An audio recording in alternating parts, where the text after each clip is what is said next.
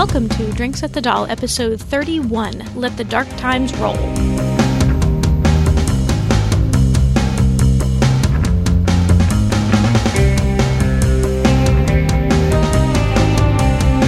You're listening to Drinks at the Doll, a podcast way station for Lost Girl fans. My name is Stephanie. And I'm Annie. And I'm Chris. And we're being kind of fancy this week because Chris is still in California and she's staying with somebody who does not have Wi-Fi. What? What century is he in? So she is joining us via kind of her cell phone, Google Hangouts on her cell phone. So she might sound a little different and might have to drop out a little early due to the amount of data it's burning through. But thank you for joining us, Chris. You're welcome. The lengths I go to join in on Drinks at the Doll. Last week was at a parking lot. Now you're who knows where with no Wi-Fi. I look forward to next week when I should be back to my regular setup. Yay! I know. I think we're all looking forward to that. So I don't really have a drink special for this week. I was looking, but I wasn't really able to find one. However, I do have a drink recommendation. I am drinking hot cider with a shot of Wild Turkey American honey in it, and it's quite delicious. So there you go. But, okay, so let's get started. This week we are discussing episode 5 of season 4 of Lost Girl, Let the Dark Times Roll. And let's talk about sort of what were your first reactions to it, just sort of quick reviews. You can go first, Chris. Well, just for the record here, again, with no Wi-Fi, I ended up going to Starbucks to watch the episode, and it took me 4 hours to get through 44 minutes. So my perspective on the whole thing is probably a little skewed, but frankly, I really enjoyed it. When it actually played. In my humble opinion, IMHO, whatever. I thought this was one of the best episodes of Lost Girl ever because of the humor, mainly. Not just because of Docubus, just from my Docubus love, but I swear there were so many lines. I was going to say, oh yeah, Annie, it's the humor. It was, seriously. I am a very active watcher. When people don't know, I am literally quite the knee slapper and just laugh out loud to the point where I probably woke up my neighbors because I watched this quite late at like 1 a.m. And I think I nearly hurt myself. Like, literally, this episode. There was just so much, stellar wit and just the zingers and just the dynamic between Bo and the Morgan and Bo and Vex and Tamsin and Kenzie and Bruce. There's so many, I'm looking at my notes here, and there's so many times I just wrote, loved, so many things. She does literally slap her knee while she watches. I can attest to that. I've seen it now.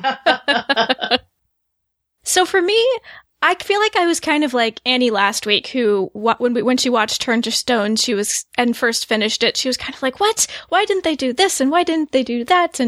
But when kind of, she sat with it a while, realized, okay, this was a good episode.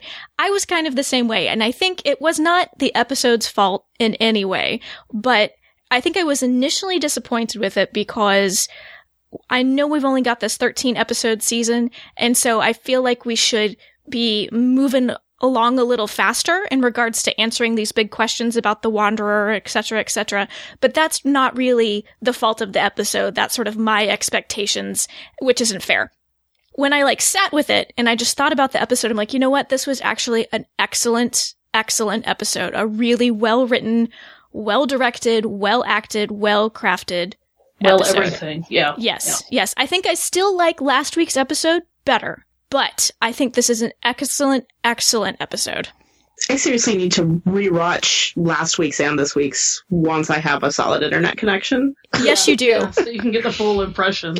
You do, because they were both really good episodes. They are excellent episodes. I mean, they were good and I liked them, but yeah, there's just a lot of other watching issues. But anyway, I'm sorry, go ahead. So I guess let's maybe start talking about... Can you wait to talk about Docubus for a little bit, Annie, or do you want to talk about Docubus first? Like I said, when I do my notes, I do it chronologically, but start wherever. Okay, so we'll start with the main story arc of Bo finding out she's dark and starting the process of trying to undo that, and which led to lovely sort of misadventures and getting paralyzed and kind of talking all high and crazy and kind of lovey-dovey, which was pretty hysterical. And I gotta say, I thought there were some great guest appearances this week. I loved Pietra. Pietra, oh god, yes. That dress, I mean, from the first moment, you're like, holy shit. And then just her infectious kind of ditzy joy was just so funny. The actress who played her was just, like, milked it for everything it was worth, and it showed. That was the scavenger, right? Correct, yes. Okay. Sorry. Yeah, I had a moment, at least one moment, where I was kind of like, is she supposed to be somehow reflective of fandom? My fandom, anyway. And she was, I don't wear she sort of wedged herself between Bo and Lauren with an arm around each and was super excited to be there. It's like, that looks kind of familiar. I think I peed myself. Wait, is that my line? No. I think that's Annie's line. Well, I will say about the beginning of the where it picks up right where it left off. And I think it's, interesting when Bo says, I love her protective reaction to the Unimans when they threaten the humans in Bo's life. Well, they don't just threaten them. They say, yes, they will die a slow and painful death. And Bo's like, there it is. And she sucks them. That was your hopeful ear. Yeah. And I think it's interesting how the Unimans, because they seem to be this in-between, they use the face powers against them. From the beginning, there were so many great lines in that scene with Bo and the Unimans. But I think when Bo says, well, if I'm dark, it betrays everything I stood for, does that mean... I kind of wonder, well, she's been hanging out with the Light Fae mostly for the whole series, at least for her friends. I wonder if does some part of Bo think of herself as light, or she pretty much thinks of herself as unaligned, actually. But, for some reason that thought crossed my mind. What does she, when she says it betrays everything she stands for, what does that mean?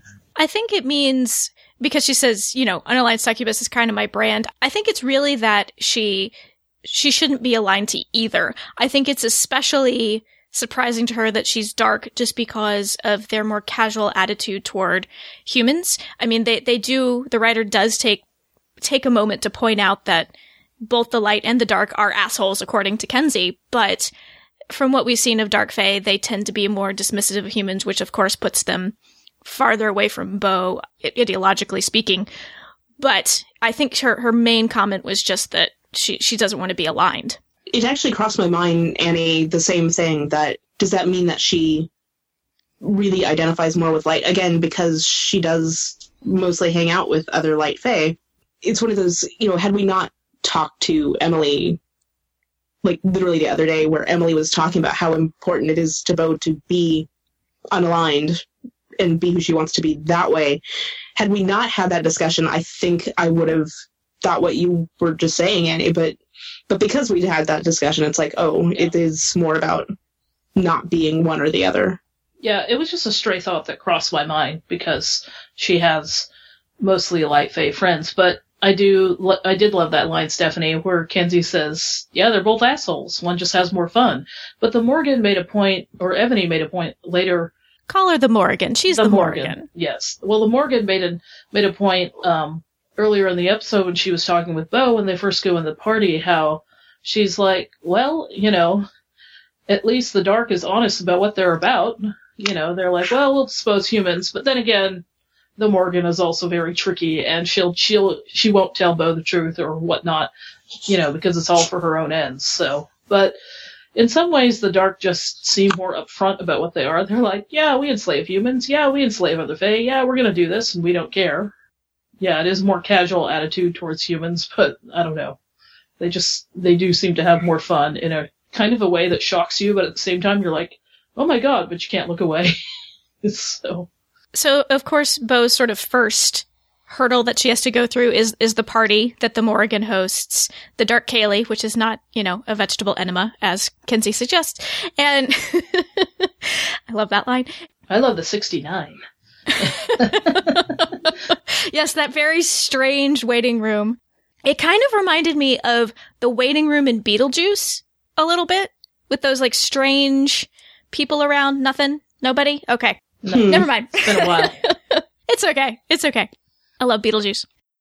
So, of course, the big reveal that we got at the party was, here, Annie, we'll talk about Docubus, was we had the reappearance of Lauren, and oh my gosh, the fan service. Just Lauren in that dress, the slow motion, her hair lit beautifully. I thought it was my Docubuster here. No, I'm looking all glowy. I know. I was like... I'm sorry, take it, Annie. My squeal. So she did her own squeal this week, but I wanted to introduce the sound effect that I made for Annie's Docubusters. So here you go. Yes, yes, yes. Annie's Docubuster alert. Freaking Lord. Yes, the slow-mo, the dress, the barefoot, the hair porn, the arm porn. I mean, yes, the power of did know what we want. I mean, I was like, I think I literally did have a bit of drool. I certainly was like, in shock. But on a serious note, I knew as soon as Bo turned around that it was Lauren. And the thing is that she doesn't look at Dyson that way. And I'm like... You're just saying?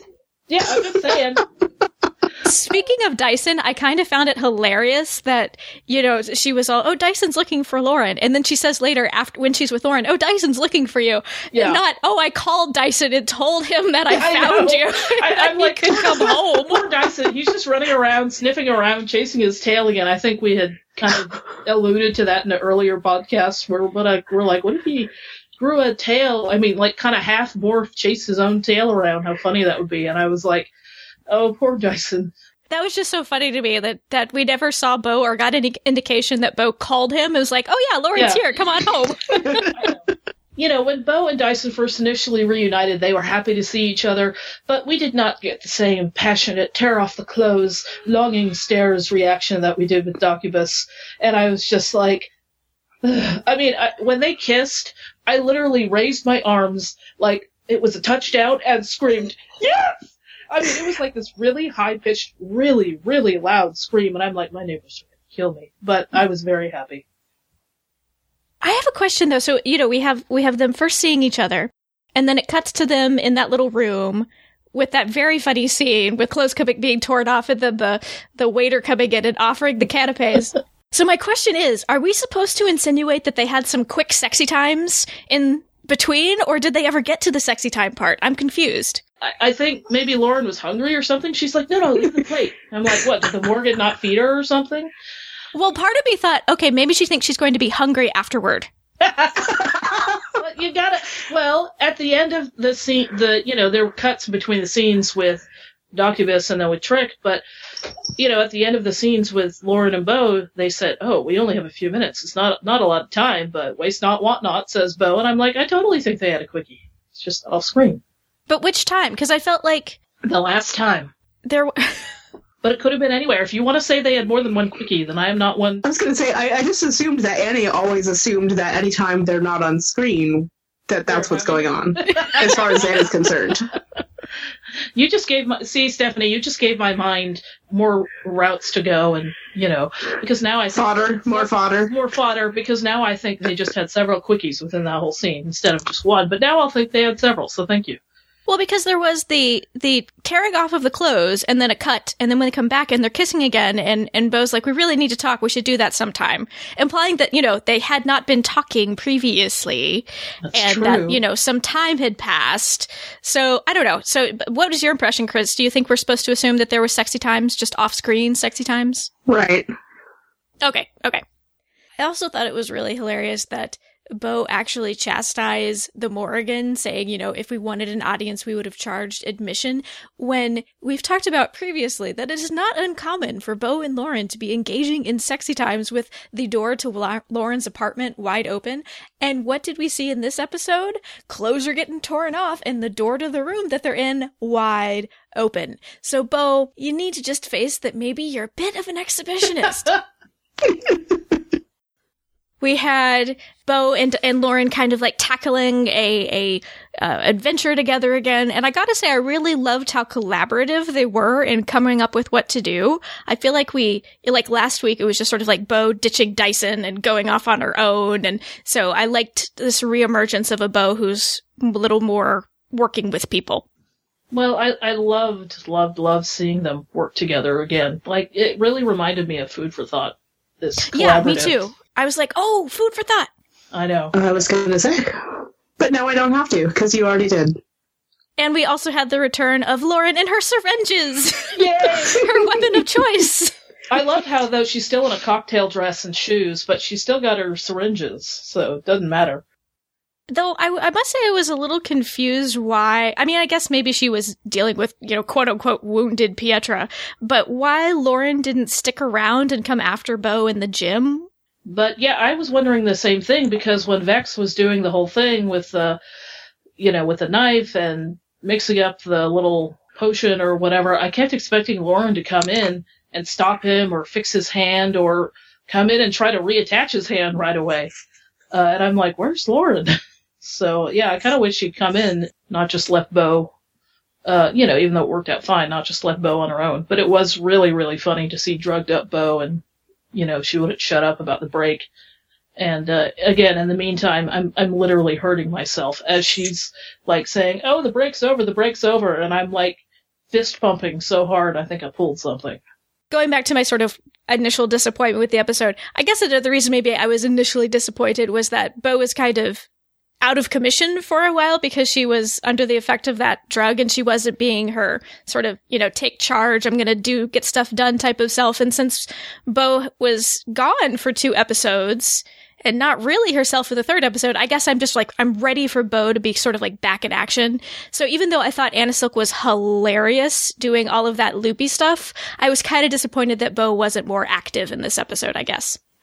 Drugged up, paralyzed Bo was kind of adorable, though. Yes. Yeah. Drugged up, paralyzed Bo was very adorable. Anna Silk is really, really great at comedy, and I wish they let her do more of sort of that more broad comedy. She often does sort of like dry one-liners, but she's really good at broad comedy, so I was glad she got to do a little bit of it this episode.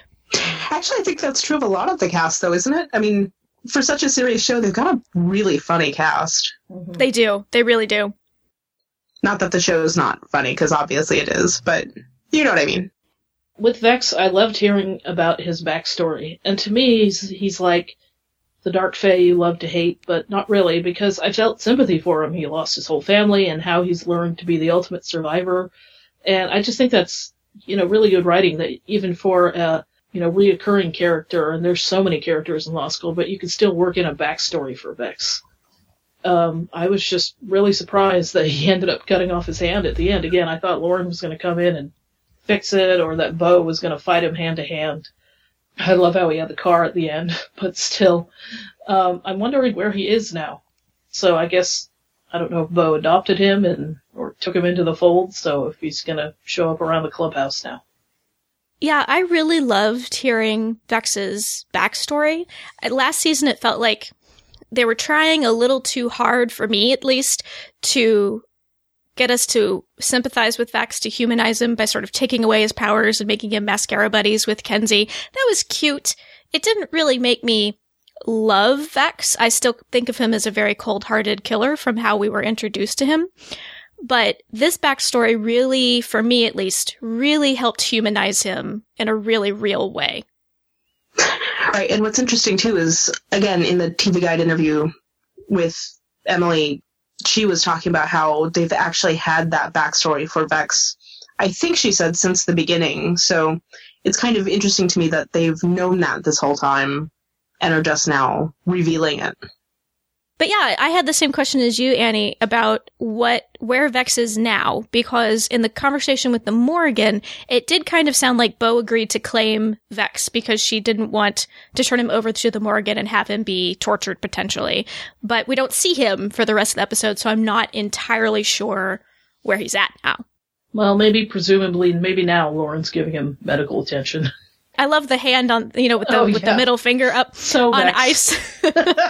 So I'm wondering, are they just going to keep his hand around until maybe they can find a cure and reattach it? I don't know. I mean, limbs really aren't viable all that long, but this is Fae. Yeah, I was like, it's a Fae hand. Maybe it'll last longer. Although it was pretty gross that Trick was taking out the ice from that hand and putting it into him and Bo's drinks. I hope I was not the only one grossed out about that. No. So Annie, did you see that and think of a certain movie that I know you and I have both seen? I thought of Cold-Blooded too, because I know. Yeah. Well, it scared the shit out of me because I thought just the way the cut was and everything and the way it was edited, I was really afraid for a second that he'd hit Bo's hand. Me too. Yeah. I was like, oh. But then I'm like, oh my god, he actually did it. He cut his hand off. Poor Vex. Just to go back, Cold-Blooded is a film that Zoe Palmer was in. And I actually haven't seen it, but just from promotional posters from the film and such, I know that there is a severed hand in there somewhere. So when I saw that, I thought, oh, is that a shout out to Zoe Palmer's film Cold-Blooded? Probably not, but maybe it was. So Vex sends Bo on back to the Morrigan, who of course had just been using her to go after Vex. Oh, poor gullible Bo. Why did you not see that to begin with? And she, gets her signed document, and apparently her sponsor to become Dark was Raynor. And when I first heard that name, I was like, what? Reynard? The crazy guy from Original Skin? Who? It's like only a difference of a letter or so, and I'm like, why did they pick a name so close to Reynard? And what's the deal with you needing a sponsor to join the Dark? Suddenly there seems to be a lot of rules. Yeah, that was curious, because we'd seen before there was a, sort of a test and you chose a side, or there was some sort of ceremony and you chose a side, but this is the first we've really heard of a sponsor. But we don't really know what the usual choosing a side ceremony looks like, I guess. I'm kind of wondering if a sponsor, so to speak, is sort of like, a witness or, a notary public or something, Oh, okay. The Morrigan made it sound like the sponsor was pretty powerful, because she was saying that if Bo wanted to undo becoming Dark, that's who she needed to talk to. Oh, that's true. Yeah, work with me here. I'm just throwing it out there that viable theory. Yeah. I'm not saying it's just like that. I'm just saying that, in terms of needing one, I don't know. Never mind. So at the very end, Trick and Bo are talking about finding, keep wanting to say Raynor instead of Raynor, and Trick says, well, it'll be in the King's Book of Records. And then it cuts to the Unamens opening what we assume is the King's Book of Records, and having that Fae give him another copy, I guess. I guess his head has infinite copies of Bo's contract. And them kind of freaking out, going, never again. What are they afraid of with Bo? Will she upset the balance of things? Will there be another Fae war? That was my question. My impression was that they weren't worried so much about Bo, but that about whomever Raynor is. It seemed like maybe that was a Fae who had, and we have this question of who's the Wanderer. Yeah. So maybe that was what this person was known by previous to that, and the Unamens remember. Perhaps well, it's got to be something being in power.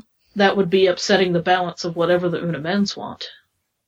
So, something that's threatening their very Borg-like mentality. And now I totally see what Emily is referring to when she says the Unamens are a bit like the Borg, after we just had this whole discussion of them.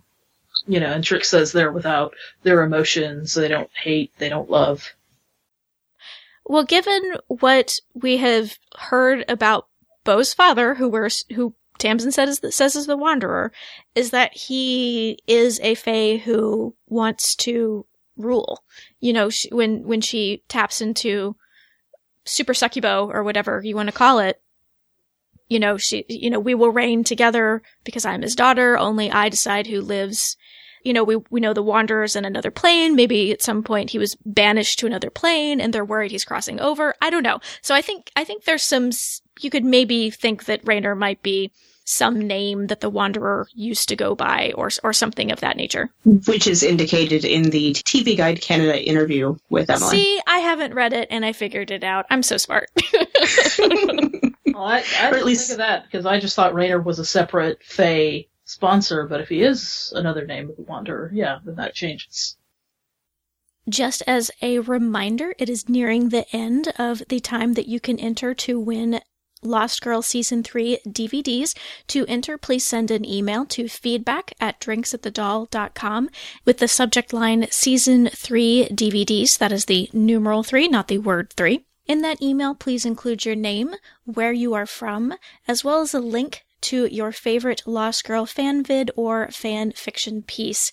You can go to drinksatthedoll.com/giveaway, where there is a handy little entry form that you can use. And just as a reminder, this contest is only open to U.S. residents. Sorry, international residents. We hope to be able to include you in perhaps a future giveaway. So this season, there seems to be, 1,000% more dancing, which I'm absolutely loving. It is kind of awesome. Because we had that lovely tango dance scene in 401 in Memoriam, and now we have this awesome, goofy dance-off between Tamsin and the Dark Fae. It was so funny when I first heard that Kenzie and Tamsin were going to have more scenes together before the season started.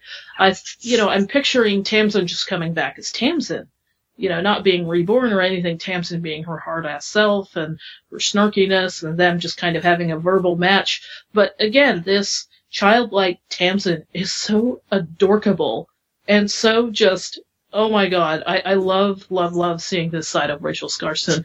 And that dance, especially in the beginning when Tamsin's just kind of doing all her funky moves and they're so not hip and Kenzie's like, Emily mentioned in the interview for TV Guide Canada how that what was all choreographed. And I think the brilliance of the choreography is that it makes it look like it's really spontaneous and that Tamsin has no idea what she's doing. So, props to Rachel this time for learning all the dance moves.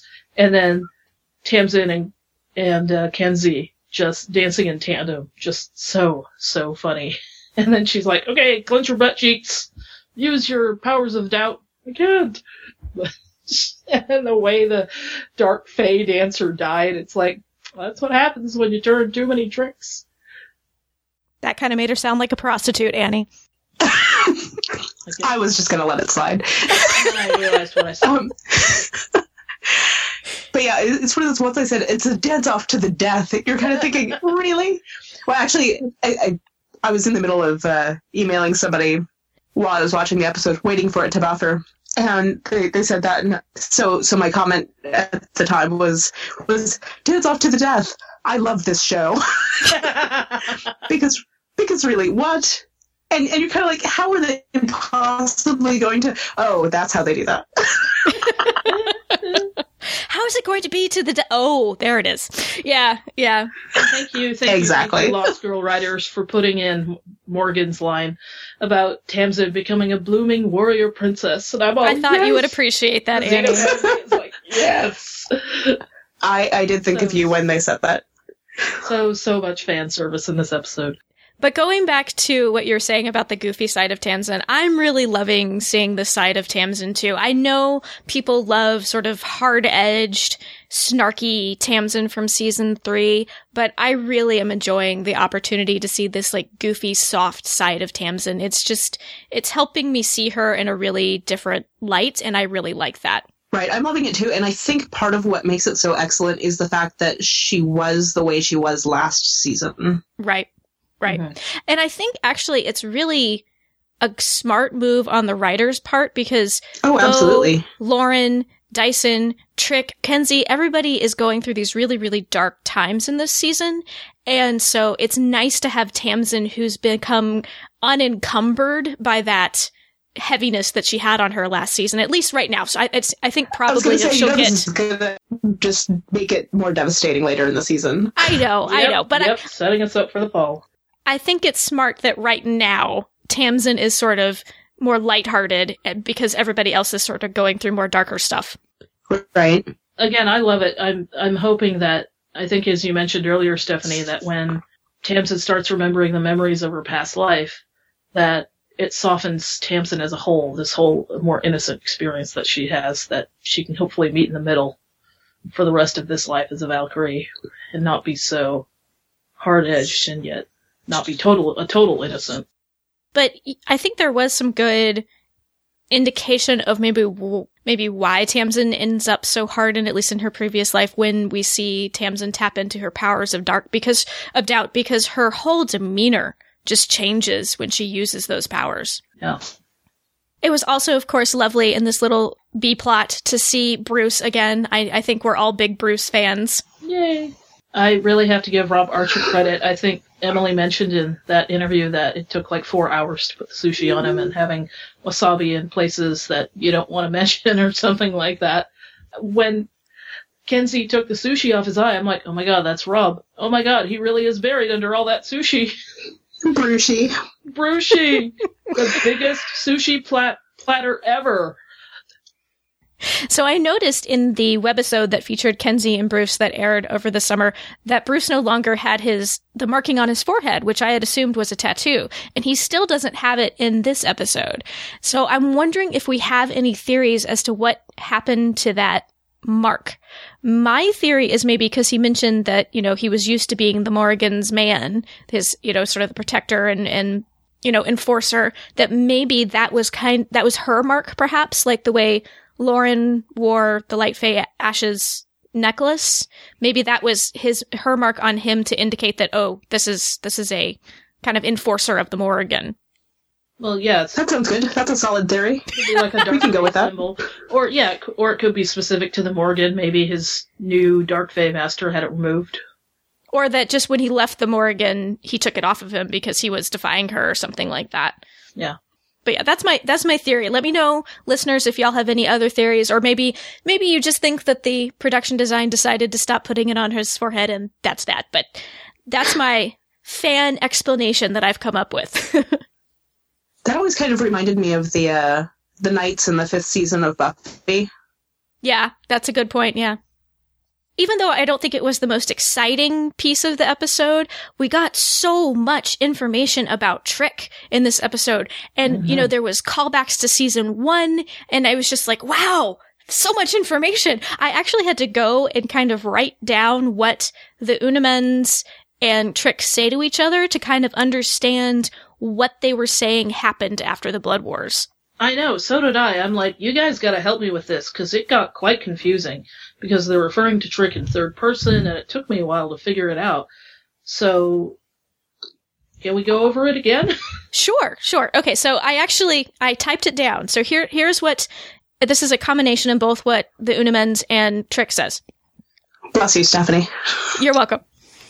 After the Great Fae Wars, there was a rebellion, rebels trying to overturn the blood laws of the Blood King because he became corrupt. And we had heard rumblings of this in season 1. That was why Trick says he turned over Aoife, was because she was part of a rebellion.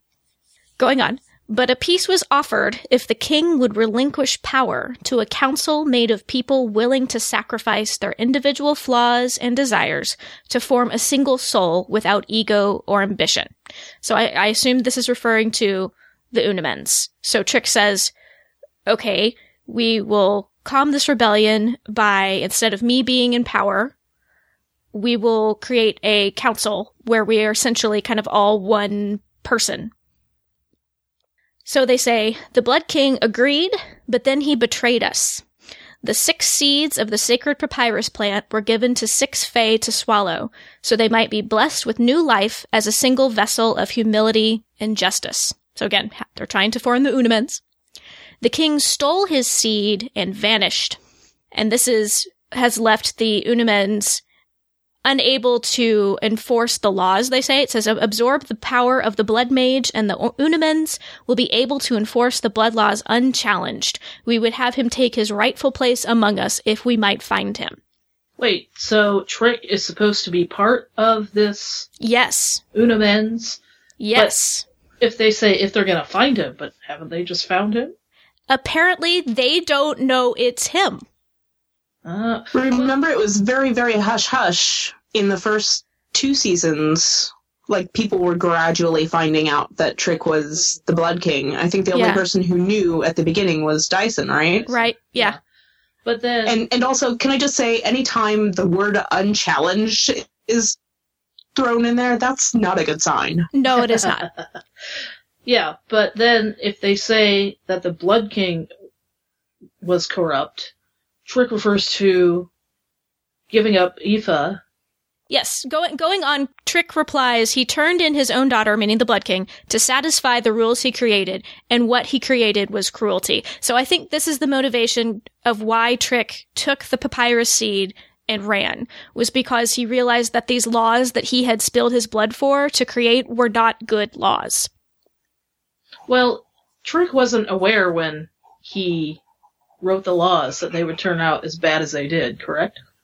It seems like it. They would end the war, but it comes with a price, as he always says. Writing in his blood comes with a price. But if the Unimens are saying that there was a rebellion, to me it seems like they're referring to the Blood King, that he himself was corrupt, not necessarily just the rebellion that included Aoife. I don't understand what you're saying. Me neither. Well, they said the Blood King was corrupt, so... Yes. So what do they mean by that, exactly? That's what caused the people to rebel. He wrote the laws, he was still in power, he became corrupt, is what Trick says, which caused this rebellion to start. So in order to calm the rebellion, they brokered this deal to replace the Blood King, a single person, with kind of a council made up of 6 people, like this unit.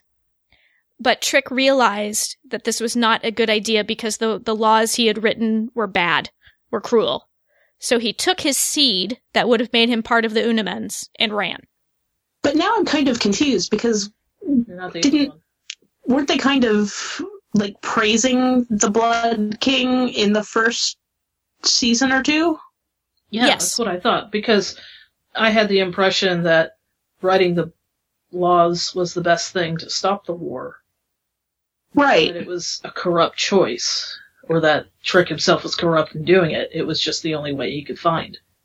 That's a really good point, because in Fayday, they're celebrating the Blood King and the laws that ended the war. So yes, this does seem like a contradiction. But we do also have in the first season the mention of the rebellion that Aoife was part of. So it's kind of like, okay, was not everybody on board with the Blood King needed to go? That's the only thing I can think of, was that, because it was a rebellion, so that probably means not everybody was on board with the rebellion. Yeah. So maybe you have one camp who's like, yay, Blood King, he wrote the laws, he ended the war, yay! And this other camp who... that Aoife was a part of, yeah. That say that he was corrupt. It could also be, this probably happened many hundreds of years ago, so maybe like the corruption of the Blood King has been washed away by whomever, and the only thing that really remains of his legacy of, hey, he wrote the law that ended the war. Because sometimes that does happen with historical figures, Right. Like the remaining propaganda. Yeah, exactly. Yeah. Exactly. Well, it could just be that's the Unimen's interpretation. They think the Blood King is corrupt. They have that interpretation of it. Because he betrayed them. And it's not like anybody seems to like the Unimens, so... No. So there you go, I guess. Because when Trick says he became corrupt, he kind of says it with a little, I didn't really, kind of type of tone to his voice, So, I don't know, maybe that was just the reason that the rebels gave for why they were rebelling, was that the Blood King was corrupt.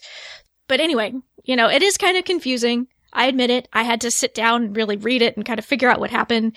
You could still say there's contradiction between what we know about the Blood King from season 1. I think that's fair. But I really liked getting this information because it finally kind of helped make sense as to why Trick has been in hiding. Mm-hmm. Right. Well, I just couldn't wait to talk to you guys about it to get your opinions and sort it all out, because I was like, this is a bit confusing, but it's great that it's such complex writing. I love the whole mythology of it. And, there's more mysteries. What's up with this magic acorn vibrating thingy that Trick has that broke out of its box in the safe that he seemed very wary about? Is that the papyrus seed? Oh, yeah, that's true. Yeah. Oh. I mean, I think the indication is that it is, but... Right. That was my thought. But it could be... I mean, you're right. It could be a red herring. Who knows? Rather than breaking out, I feel like more probably somebody stole it. Right. I mean, that's what I assumed also. Because there was that guy who snuck up on Trick just as he was closing his safe. Mm-hmm. And who knows sort of how long he was standing there. At least maybe that's what the audience is supposed to think. Who knows how long that guy was sort of standing there? What did he see? Mm-hmm. But I guess my big question, though, going back to, what Annie said about, didn't the Unimens just find the Blood King? They're talking to Trick. Is why is it that no one seems to remember what the Blood King looks like? Did Trick pull some kind of magical whammy? I guess maybe with his blood he could have. Well, as we see from the flashbacks with Isabeau in the end of season 2, that he's looked the same since then, for a couple hundred years at least, so if not 1,000, so I don't know. Here's my question. They know that the Blood King sacrificed his daughter. Wouldn't they know who the daughter is? The dad is? Yeah. In which case, wouldn't they know that Bo is Aoife's daughter? In which case, because Bo and Trick are, openly talking about being grandfather and You cut out, Chris, if you can hear me. Heard that. When did I cut out? You cut out when you were saying that Bo and Trick are talking openly about being grandfather and granddaughter. Didn't he mention Aoife by name? No, he just said he sacrificed his daughter. Yeah, but still. He did not. It might be common knowledge. But wouldn't they know who that is, though? Yeah. Right? Apparently the Unimens need better private investigators. But not everybody knows who Bo's mother is. True.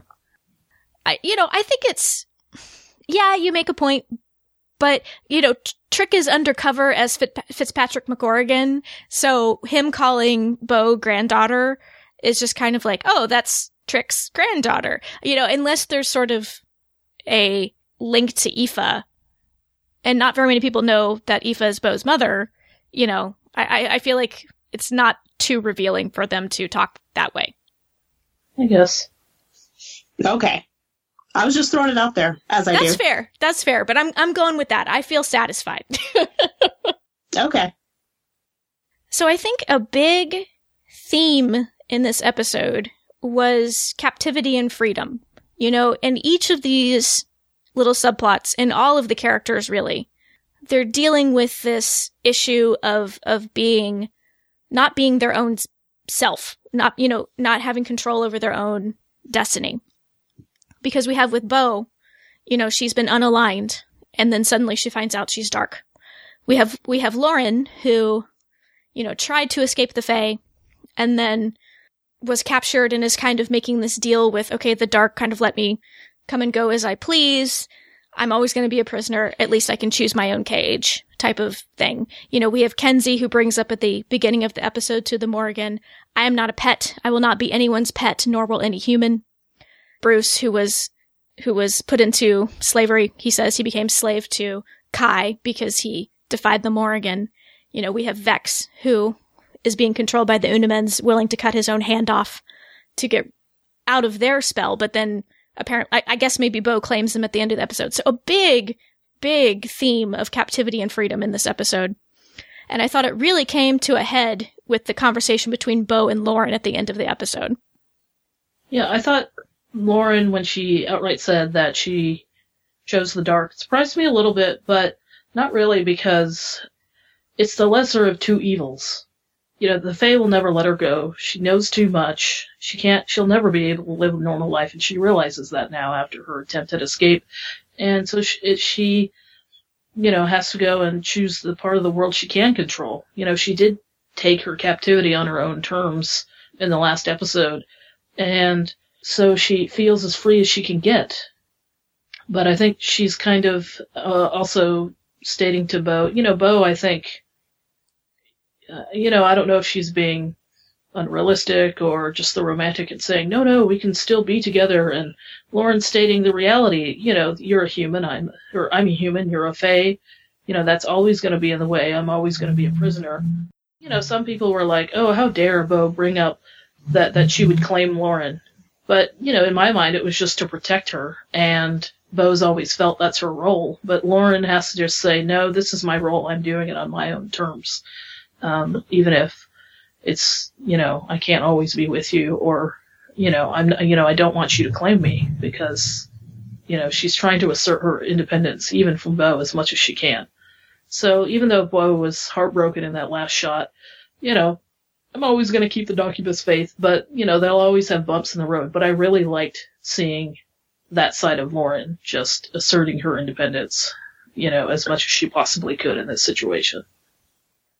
Yeah, I did kind of cringe when Bo said that. The claim you if I have to? Right. Because I was just kind of like, oh, Bo, no! Well, I mean, it was done out of love and protection. No, I realize that, but it's just... protective instincts. It's just one of those, that's not the right thing to say at that moment. I think it just kind of flew out of her mouth. I'm sure it did, but I'm just saying, again, that she said that. I was just kind of like, ooh, no! Backtrack, Bo, backtrack! When Bo says, claim you if I have to, Lauren responds to her, yeah, you mean own me. And I thought that was a nice callback to Vexed when they sleep together for the first time and Bo pulls off her necklace and says, nobody owns you, and throws it away. So I thought that was a nice maybe callback to that little moment where we have Bo in the first season really idealistic, being like, nobody's going to own you. But then we see in this season, she's kind of realizing the politics of the Fae world maybe a little more.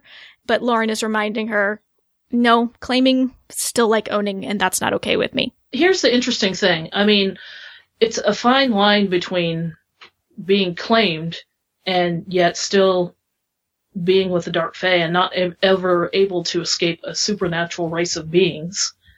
Again, there's no good choices for her. She doesn't want to be more of a prisoner, and claiming is made out to be such a kind of almost a derogative term in the world of Lost Girl. But I think it's the first time that, correct me if I'm wrong, the first time that claiming has really been brought up in relation to Lauren, whereas it's always been brought up with Kenzie. But maybe it's because Lauren was always a slave to the Light Fae and always had the necklace on that it wasn't an issue until now. Yes, indeed. That is why, because prior to this season, Lauren at least had the protection of the ash so she could move amongst the Fae and not become food. But Bo had to claim Kenzie in order for her to be safe in the Fae world. And again, Bo did that, I think, when she first joined the Fae world. She was kind of naive. Kind of like, okay, if that's what I need to do so that Kenzie can hang out here, okay, fine, I claim her.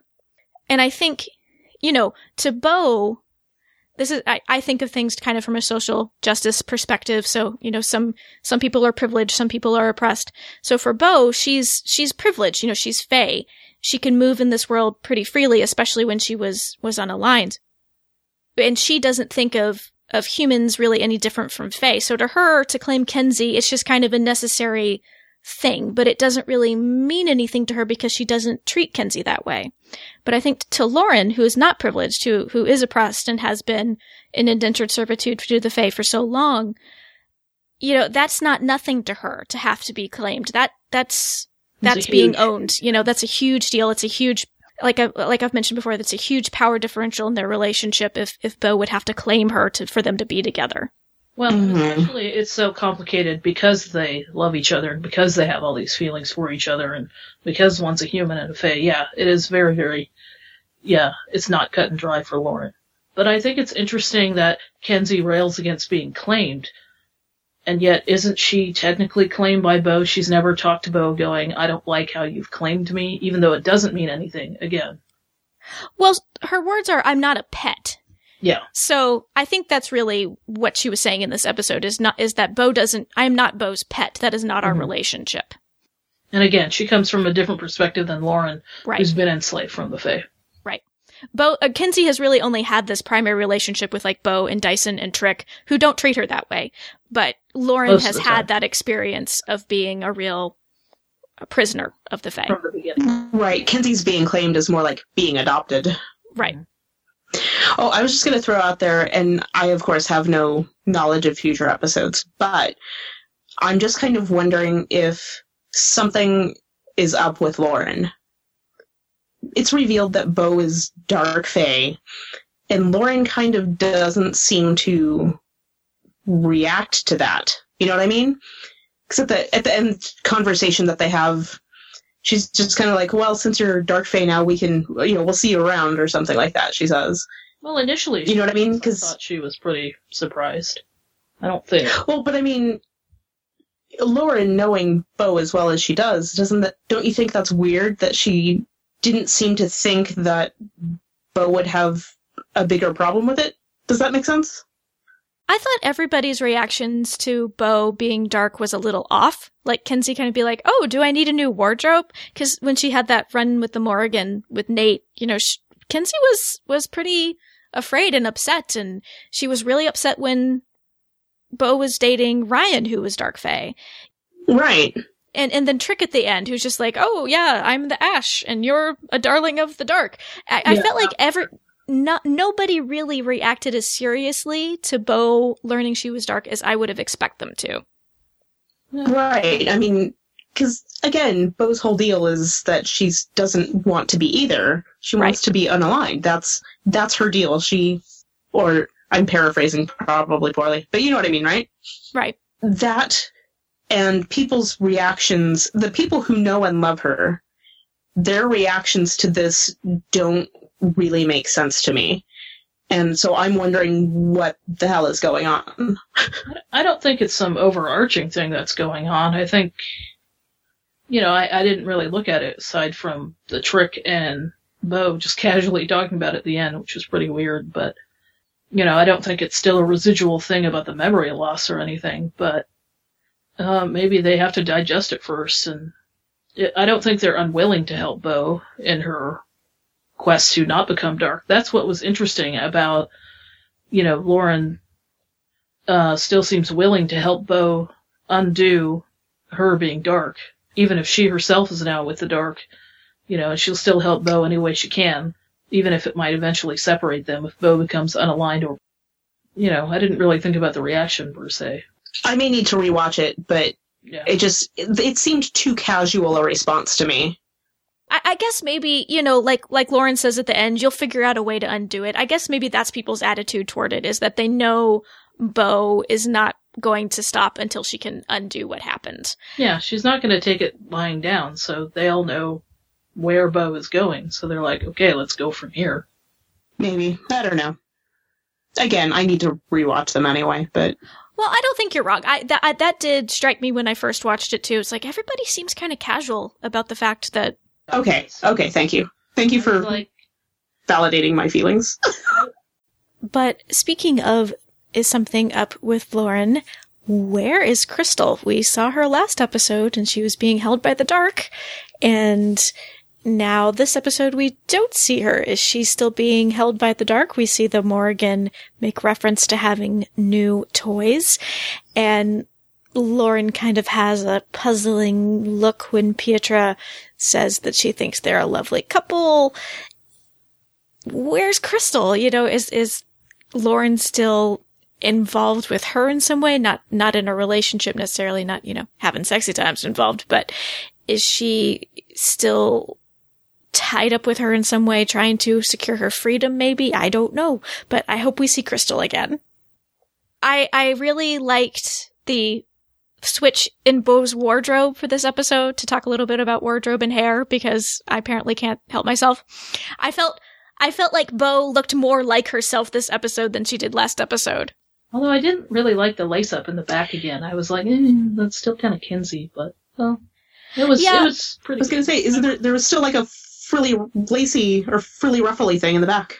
It was kind of corset style because it had a clasp in the front and then it laced up in the back. But yeah, I wasn't as much of a fan of the blue that she wore for most of the episode, but I really liked her in the black kind of jacket and black shirt that she had on at the beginning.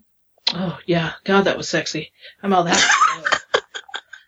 But as much as I liked Bo's wardrobe, I was like, why is her hair crimped? Why is it crimped? I didn't notice. I was looking at Lauren's hair porn. Did you notice the crimped hair, Chris, or was it buffering and you couldn't tell? I did not go full screen for fear that it would worsen the buffering. Okay. I was also not digging the wigs that they were putting on Emmanuelle Vaugier. I hope we get her real hair next time. My question that I had in regards to the main storyline with Bo and going after Vex was, why was that knife just sort of left on a mostly dead body in an alleyway if it was so important? You know, I mean, I get it. It allowed kind of a character moment to show happy-go-lucky, smiley Pietra to just brutally murder somebody. Yeah, being a very dark fae. And you're like, Right. yeah, dark fae are still dark fae. But, if this was what she needed to give to Vex, why did she just leave it lying in the alley somewhere? That was just kind of odd to me. What it looked like to me, because when Kenzie yanks the sheet off the table and sees the murdered couple there, and Bruce says, "You think the dark fae get these places for free?" or something like that. And then, I didn't know if it was like the same bride just dumped there or whatever. So, I don't know. Who knows? But yeah, that was kind of a random. But it looked like they drove to that place. Yeah. So, and the limo would have been back where the bride was. I don't know. Thank you, the powers that be, for having the limo and the just married and having Lauren and Bo exit the limo. I mean, so much fan service. So I much know. Docubus fan service. Yeah, I thought you'd probably like that, Annie. Yes. And this is my random tidbit. Why did Dyson move? I wondered that too. Actually, I idly wondered that, and then it's like, they lost the location that they previously had as apartment. But it's like, I'm trying to think of a story reason. Maybe the Unamen's going around. He's like, oh, maybe I'll just get out of Dodge and move my location for a bit. I don't know. Yeah, probably the practical reason is they had that boxing gym set from last season, and they wanted to use Dyson's apartment set for something else, so they moved him. and slightly altered the boxing gym so that it's a different gym that he's living in. Exactly. But I think it's funny that, he always lives in gyms and these kind of dingy-looking places. I'm like, it just seems very Dyson, just very manly and rough, and I don't know. Yeah, he always lives in very, industrial places. They're not homey, which fits Dyson, I think. Yeah. Mm-hmm. It's like a modern version of a cave that maybe he used to live in his wolf days. I don't know. Very man cave, industrial man cave. So, yeah. Well, they've got the same production designer that Orphan Black has, and Stephanie will tell you their home locations are very character specific. Yeah. Well, I guess that is it for our thoughts about Let the Dark Times Roll. Fantastic episode. I'm looking forward to next week. Thank you so much to Chris for soldiering through and joining us. We really appreciate it. Thank you for putting up with the many attempts at phone calls. It has not been easy. We will be very happy when Chris comes home next week. You're not the only ones, believe me. So let us know what you thought about the episode. We would love to hear your comments. You can send us an email to feedback@drinksatthedoll.com. You can go and leave a comment on the show notes for this episode at drinksatthedoll.com/31, or you can call and leave a message on our listener voicemail line at 972-514-7223. I'm so glad you could join us for Drinks at the Doll. My name is Stephanie. And I'm a very happy docu-busted Annie. And I'm buffering. I mean Chris. Thank you so much for joining us. Cheers.